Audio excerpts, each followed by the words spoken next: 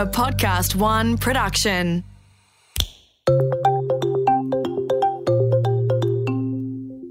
Hi, I'm Helen McCabe, founder of Future Women, a club helping women to connect, learn and lead.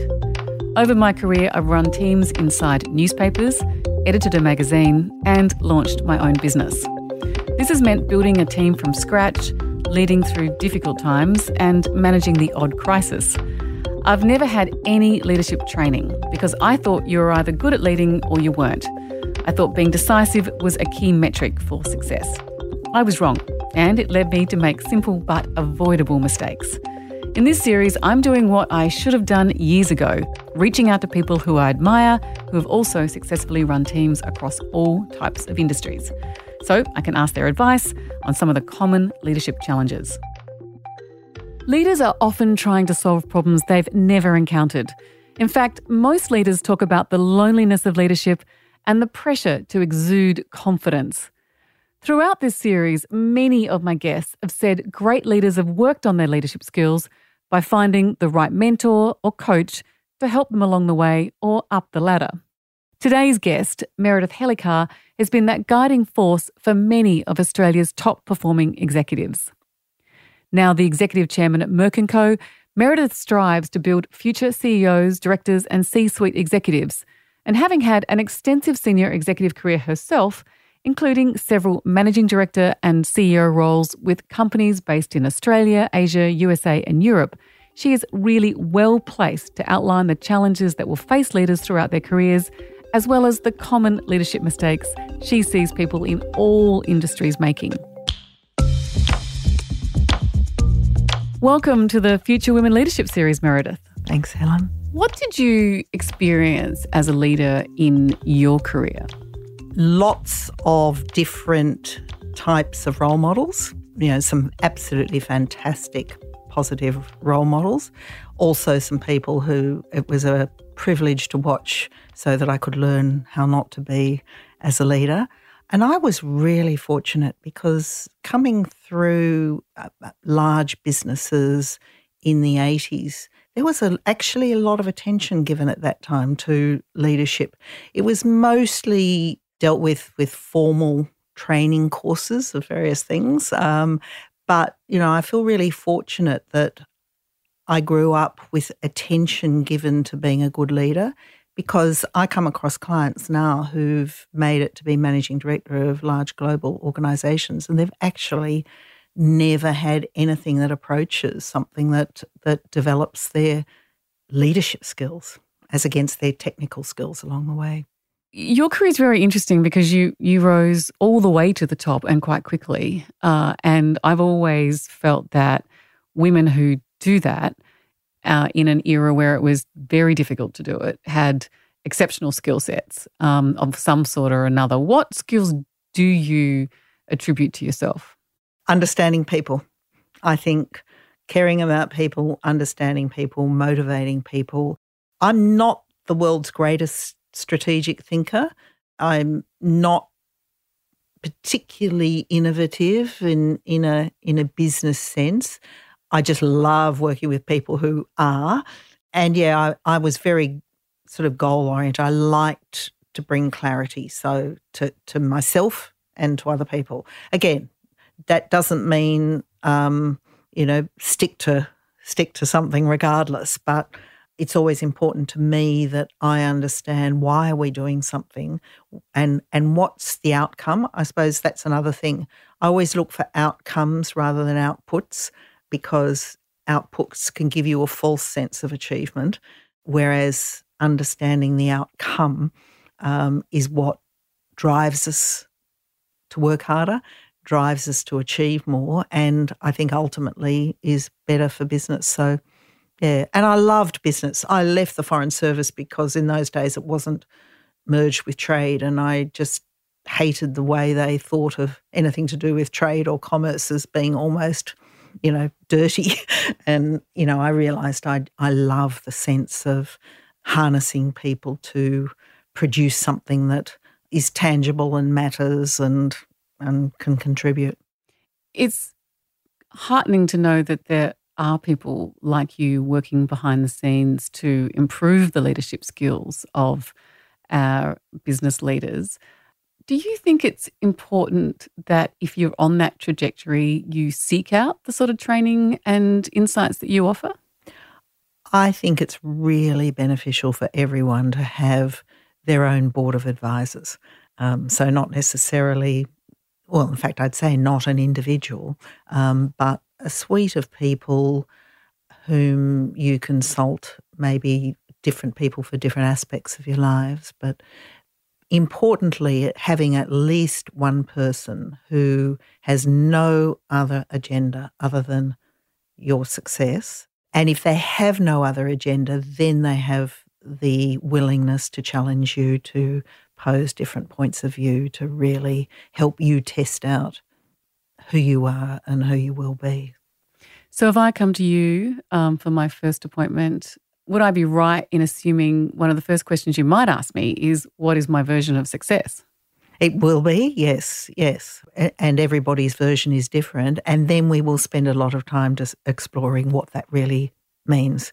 And most people, after they've thought about it and talked about it for a while, have a more tapestried version of what their success is. So they might come in with, and off the top of their head, have a career goal. But, we're dealing with human beings who have the whole of their life behind them, all the people in the room with them who have influenced their lives from family, friends, school, the other people they work with. And so actually understanding that and understanding what are your values as a result, and therefore matching that with what success could look like. Because often people haven't actually matched the two. Do you ever see someone and you go, I just don't want to work with that person. I just don't like their values and I don't really relate to them and I don't want to spend lots of time with them and I don't want to see them successful? Well, certainly I have met with people whom I don't wish to work with. More often it's because they're not really up for the journey. So sometimes the chairman might ask me to work with the CEO, and I'll go and meet with the CEO, and they're just saying yes because the chairman suggested it. So that's more often the case, because if they're not really up for the hard work and the self-reflection, then there's no point. But yes, sometimes it's because I just see values are incredibly important to me, and if there's a clash of values, then what is the point? They won't want to work with me either. Not that mentoring is imposing your will at all on people. Your job is to hold the mirror up and to challenge and question, but ultimately it is also using your own experience to help them make decisions. And if my own values and experience aren't relevant, then it's not going to help them. Can we talk gender for a minute? Do you train men and women in equal volumes? Sadly, I have far more male clients than females, because working with CEOs and C-suite executives, statistically, they're more males. Our corporate clients are often the females who, are running HR. And one thing I do say increasingly to them is, why aren't you offering this to yourself?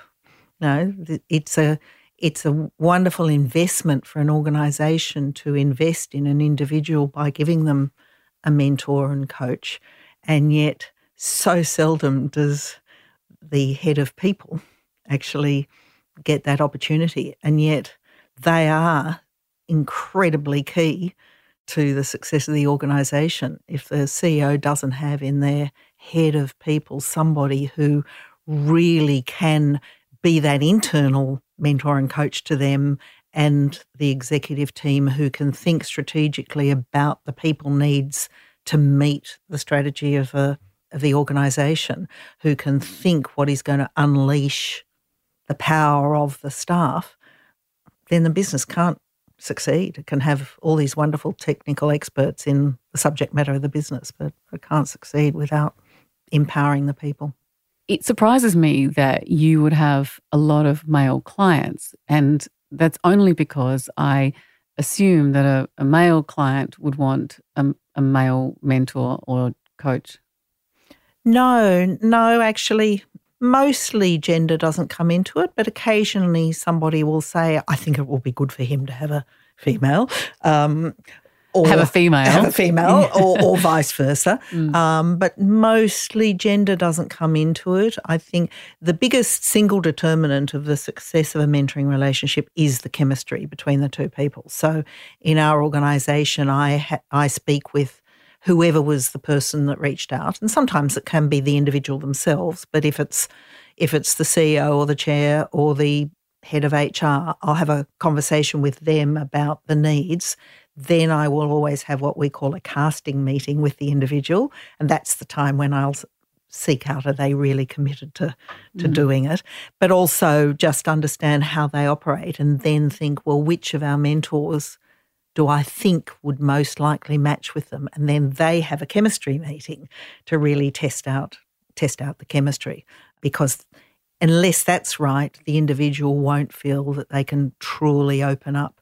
And if you can't truly open up to your mentor and really talk about your own vulnerabilities, your fears, your hopes, etc., then you can't have as successful a relationship as you could have. What do you look for in someone that, you just know is going to go a long way? In no particular order, ambition. Not necessarily personal ambition, but ambition for the organisation, ambition for a purpose. There are certainly people who haven't realised that they have so many innate leadership qualities and therefore don't necessarily have ambition for, I want that role. But if they don't have an ambition to achieve and ensure that the area they are involved in is outperforming what people thought they might be able to do, then I think that would be a gap.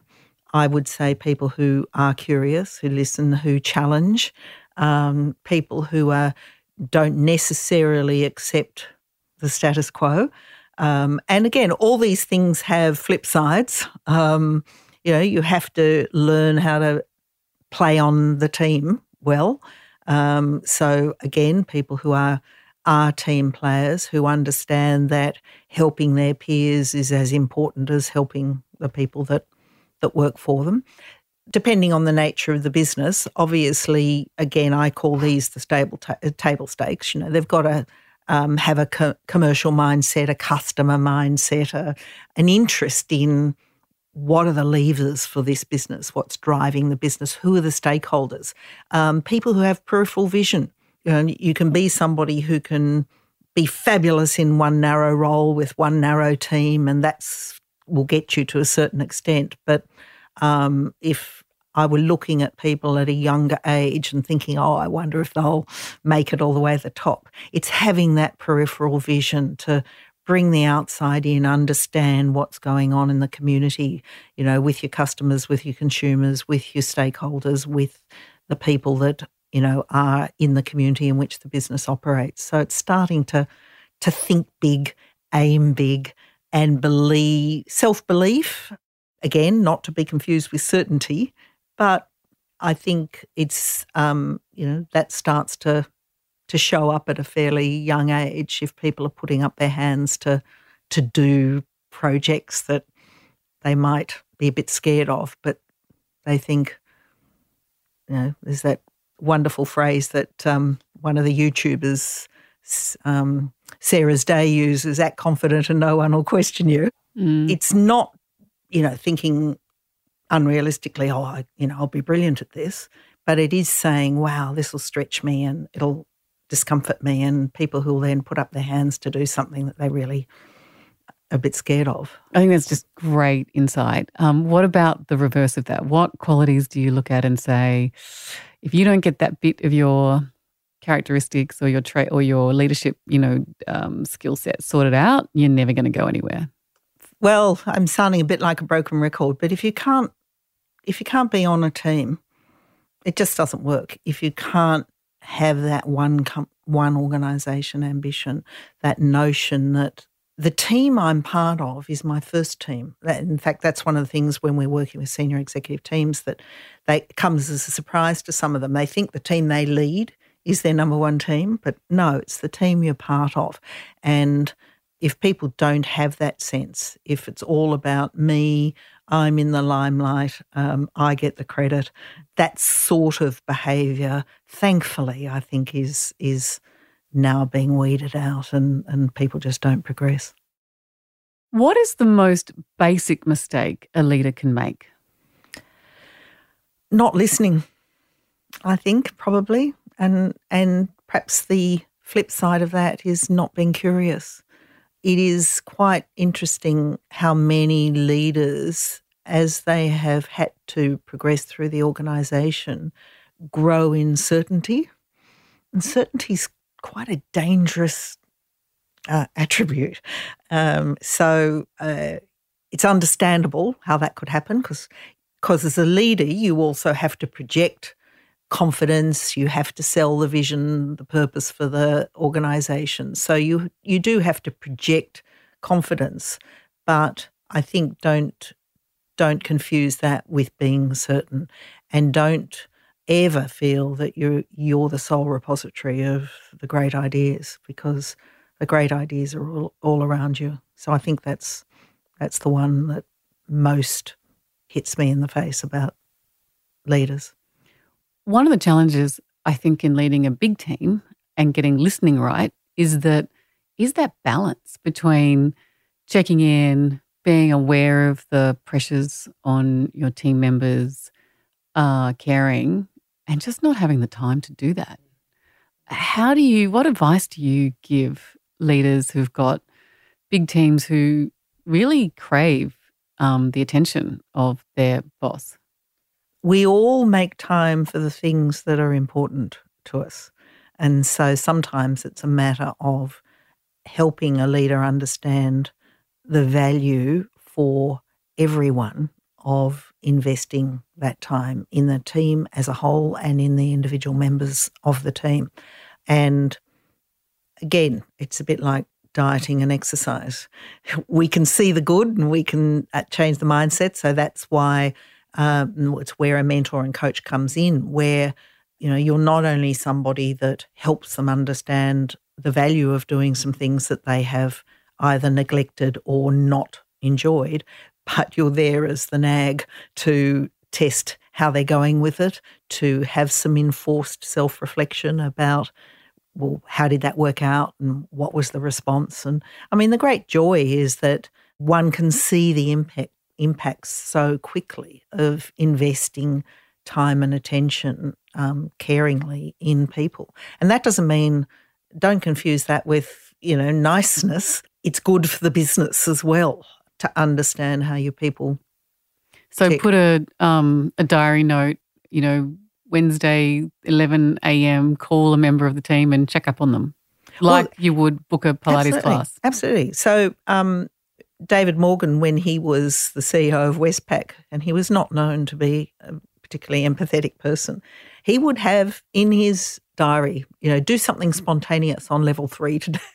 No way. And his EA would be charged with, thinking about what that would be and how it would be. So, having personal development chats with your people are incredibly important, and they actually should be in the diary for both of you.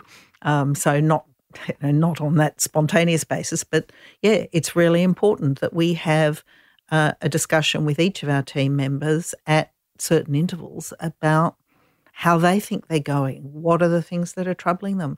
What are they seeing that's outside their direct area? Testing their peripheral vision, testing their personal resilience, testing their concerns, their hopes, talking about their career. I mean, I've seen people that are really good at that, but that becomes the thing they do. They're great building a team and the team loves them, but other things go by the wayside because, they prioritize the internal survey that says they've got the happiest team. So yes. Well, happiness is an interesting measure. Look, it's a both and. You can't. People will fail if they only look at the financial results, and they will fail if they only look at the people results. You have to do it all, and that's why they are demanding jobs. They are time-consuming jobs. They are emotionally draining jobs, because you have to do it all. And where you're not good at one aspect of it, then you need to find somebody who will do it for you or help push you into doing it if no one else can do it but you. But that's another thing. Only do what you can do. Don't try and do everyone else's jobs for them. What is the most common conversation you have with someone you're mentoring? Like the most common problem that future or current leaders have in the workplace? It generally is about people. It's fascinating. When people are at those senior levels, they occasionally do want to talk about some aspect of the strategy or some particularly thorny business issue. But if I were to look at the most common conversation, because organisations are just microcosms of society, some people can talk about office politics and, will we engage in it or not? Well, it's not a choice. An organisation is society and society is political. You have to work well and understand how to release people, or people's power and their ability to achieve at their best. So it's generally a people thing. It may well be with a CEO about the board and what's happening at board level, or what's happening with the chair. There is always someone on their team who is troubling them. And contrary to popular belief about, the ruthlessness of people in business, I would say one of the most common things is they hang on to the wrong people for too long out of a misguided sense of loyalty or giving them the chance or, whatever the reasons are. So sometimes it really is a matter of having that tough conversation. It's not all about how do I make everyone else happy. It's how do I make the whole perform at its best by how I deal with people individually and collectively. That is such an interesting observation, because our audience are young women who are just starting out often in their leadership roles, where office politics really starts to come into play and where they start to first hit challenges of the juggle at home, being heard in a meeting, and then the criticism that comes with taking leadership positions. And tackling those staffing issues are often the things that keep most of them awake at night. If I can summarise your advice around a problematic staff member, be prepared to move quickly. Is that what you're... Or decisively. Yep. Yeah. Don't hang on past what needs to be done. I do have a theory that when really good people are not doing what you expect them to do persistently, try thinking that they actually don't know how to do it first before you actually think, they're being stubborn or, lazy or whatever else. I learnt that when I was CEO of Cause. You have all these incredibly bright lawyers, but none of them at any level had ever actually really led a business line. And so some of the things that I just thought were completely second nature to me, like how do you touch your nose with a finger? It was just foreign to them. And, so learning to think, well, they're great people, they've wanted these roles. Why isn't X happening? Well, actually try and help them talk through what they're facing and get them to open up that they actually don't know how to do it and give that the try. So I do think that you can do a lot more to help people succeed. But, sometimes people just are in the wrong jobs. And it is really hard when you first move up into that supervisory role. You've got all those issues about leading the people that you used to be friends with, dealing with all that comes with that, making those decisions about people.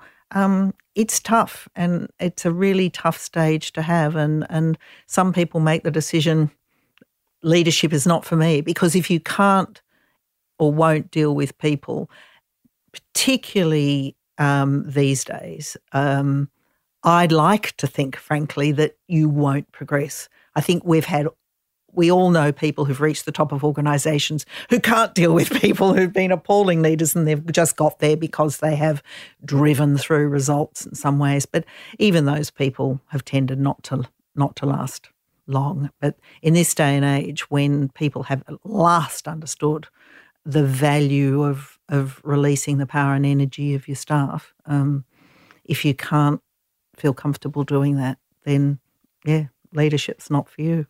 One of the things I can never get out of my head when I have this sort of conversation is working in the city and working with a lot of women, and I won't name the space, etc., but you come out of the office at about 4:00 on a Thursday or a Friday afternoon, and it would be heaving downstairs with men drinking, having beers.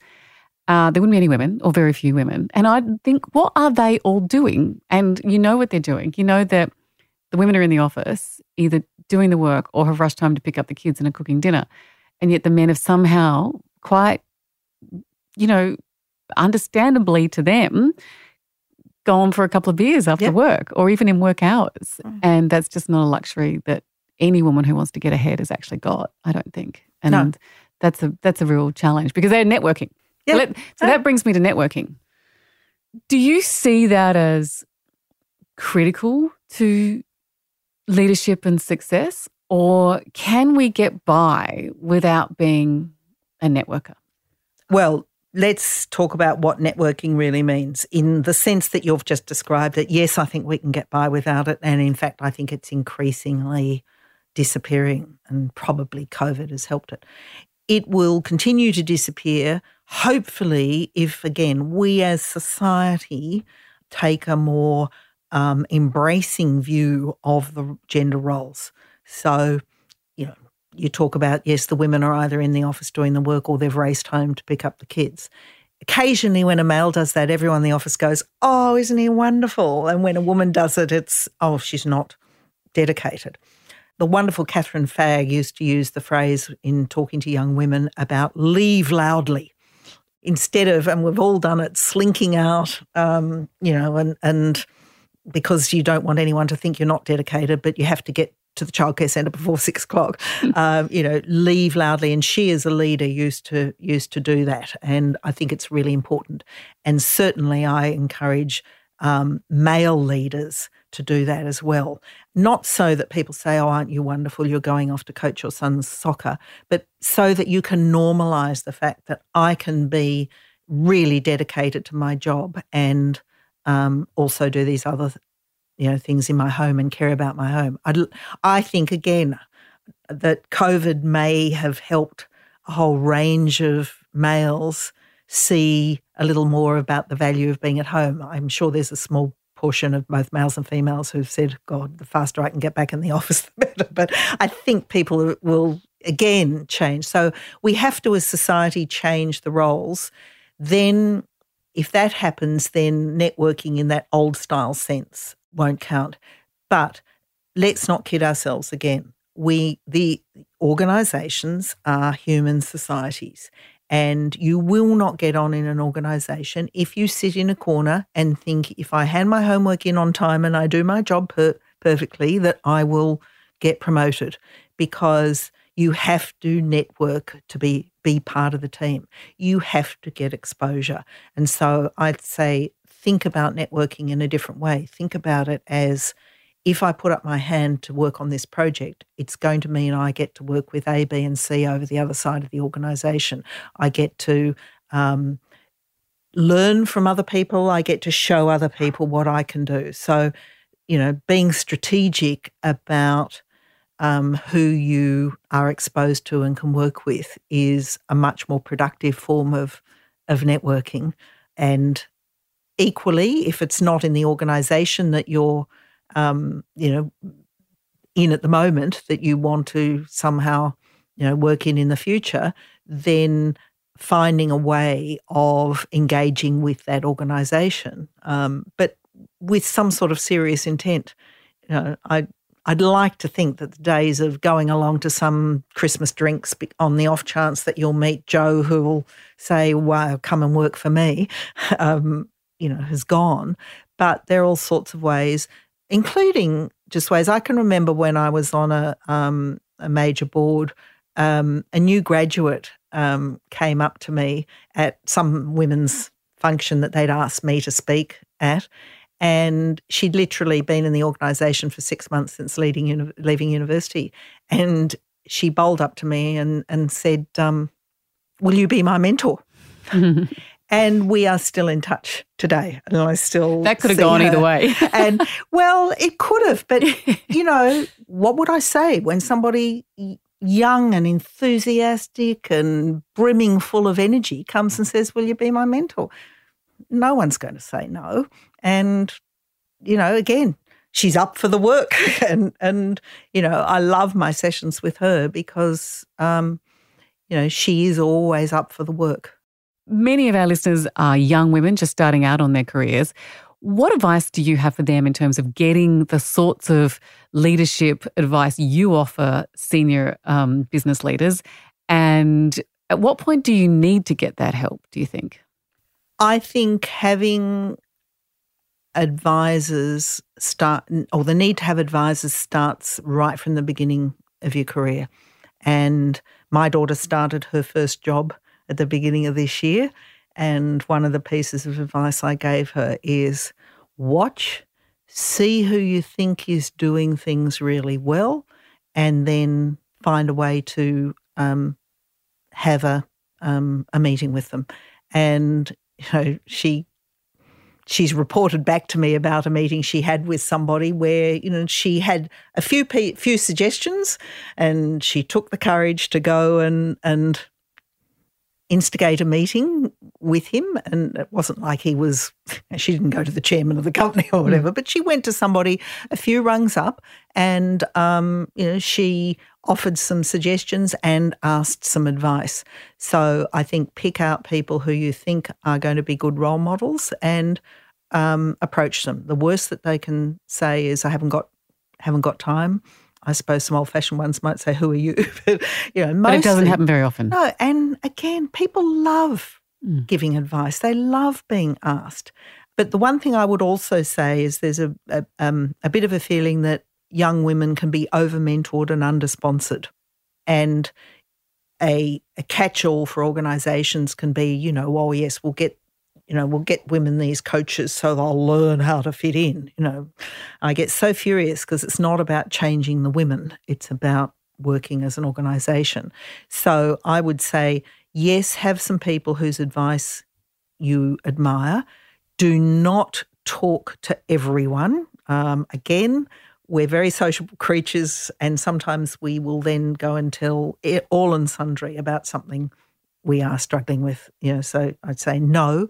Pick your confidants wisely, use them wisely, but also don't neglect finding sponsors. And sponsors are people who have positional power, who can influence your career and your promotion. And that comes back to my thing of, put your hand up for projects, do those sorts of things.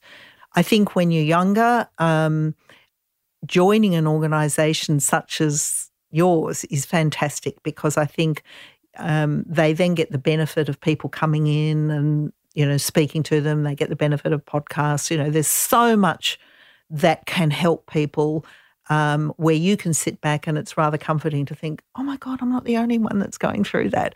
So we don't need to have the individualistic advice all the time. We just need to know that we're not peculiar, that we're not alone, and get sometimes some generalised advice. Just that leadership lens, just start to think about how you project your public image and how you relate to your colleagues, all those sorts of things that we just take for granted. We go through school and go through uni and next thing, but that's all changed quite dramatically and no one's really told us how to navigate it. No. And I think, I guess the one piece of advice I'd also say is if you do have your eye on a particular role that you would like next, start acting as you would in that role. It's a practical version of affirmation. So, I don't believe that because you want something, you'll get it. But I think if you want people to see you as ready for that role, start behaving in ways that will be identified as having that role. Should you signal that you want the role? Should you actually say, my ambition, I'm a 25-year-old. Should you say, my ambition is to be the Secretary of the Department of Foreign Affairs? Yes. And in fact, there's I forget what the ABC program was that was being done back in when I was a trainee in Foreign Affairs, and I got asked to be interviewed for it. And somewhere in the bowels of the ABC is apparently me saying, yes, my ambition is to be an ambassador or a secretary of the department. And I think it's really important that people stamp their ambition properly and openly. I completely agree, but I made all the mistakes that there are to make in my career, and one of them was to pretend that I didn't want those roles because I didn't want people to think you were up yourself. Correct, yes. Yes. Again, there are going to be people that you say that to who get defensive. If you say it to your immediate boss and they start to feel like you're going to take their role, yes, there's a risk. But I think if you're working for that sort of boss, you don't want to be anyway. And so I can't see the downsides. Be realistic, but don't go the other way and hinder your ambition. You can always couch it in, my aim is to be here. What are the experiences that I need to have in order to get there? One of the challenges, though, is that you don't. I remember having a conversation with someone senior in media, and he asked me whether I'd like to take a very senior role, and it had never occurred to me. So my initial reaction was, I don't know, which he assumed was no. So by the time I followed up, he'd moved on. But it's another thing for women to be aware of, is not to limit your ambition or your peripheral vision, to use your earlier phrase, because there are more possibilities than you have ever potentially been told about or grasped. Yeah, absolutely. And again, you asked me earlier about, what's one of the first questions I ask people. Well, one of the things that I will talk about in the first session or raise is what is your ambition? What's your career ambition? And when people say, I don't know, I'm happy with the job. I'm that particularly person. with young people, you say, no, that's great if that is what you want. And, thank goodness, there are a ton of people who work to live and they do not want the responsibility, the hours, the whatever else of leadership. That's fantastic. But if you feel you want it, or, I will always say keep optionality. My daughter will always say, oh, Mum, you're always saying keep your options open. But, you should. And if you think you want it, then start living it, start working towards it, and start declaring it. And, people can't judge you to be better than you judge yourself. And so we have to make sure we are projecting that ambition. Meredith Hellicar, I can see why you are the chosen mentor and career coach for so many of this country's leaders. It's been absolutely fascinating talking to you. Thank you so much for joining us today. Oh, thanks, Helen. I've really enjoyed the discussion.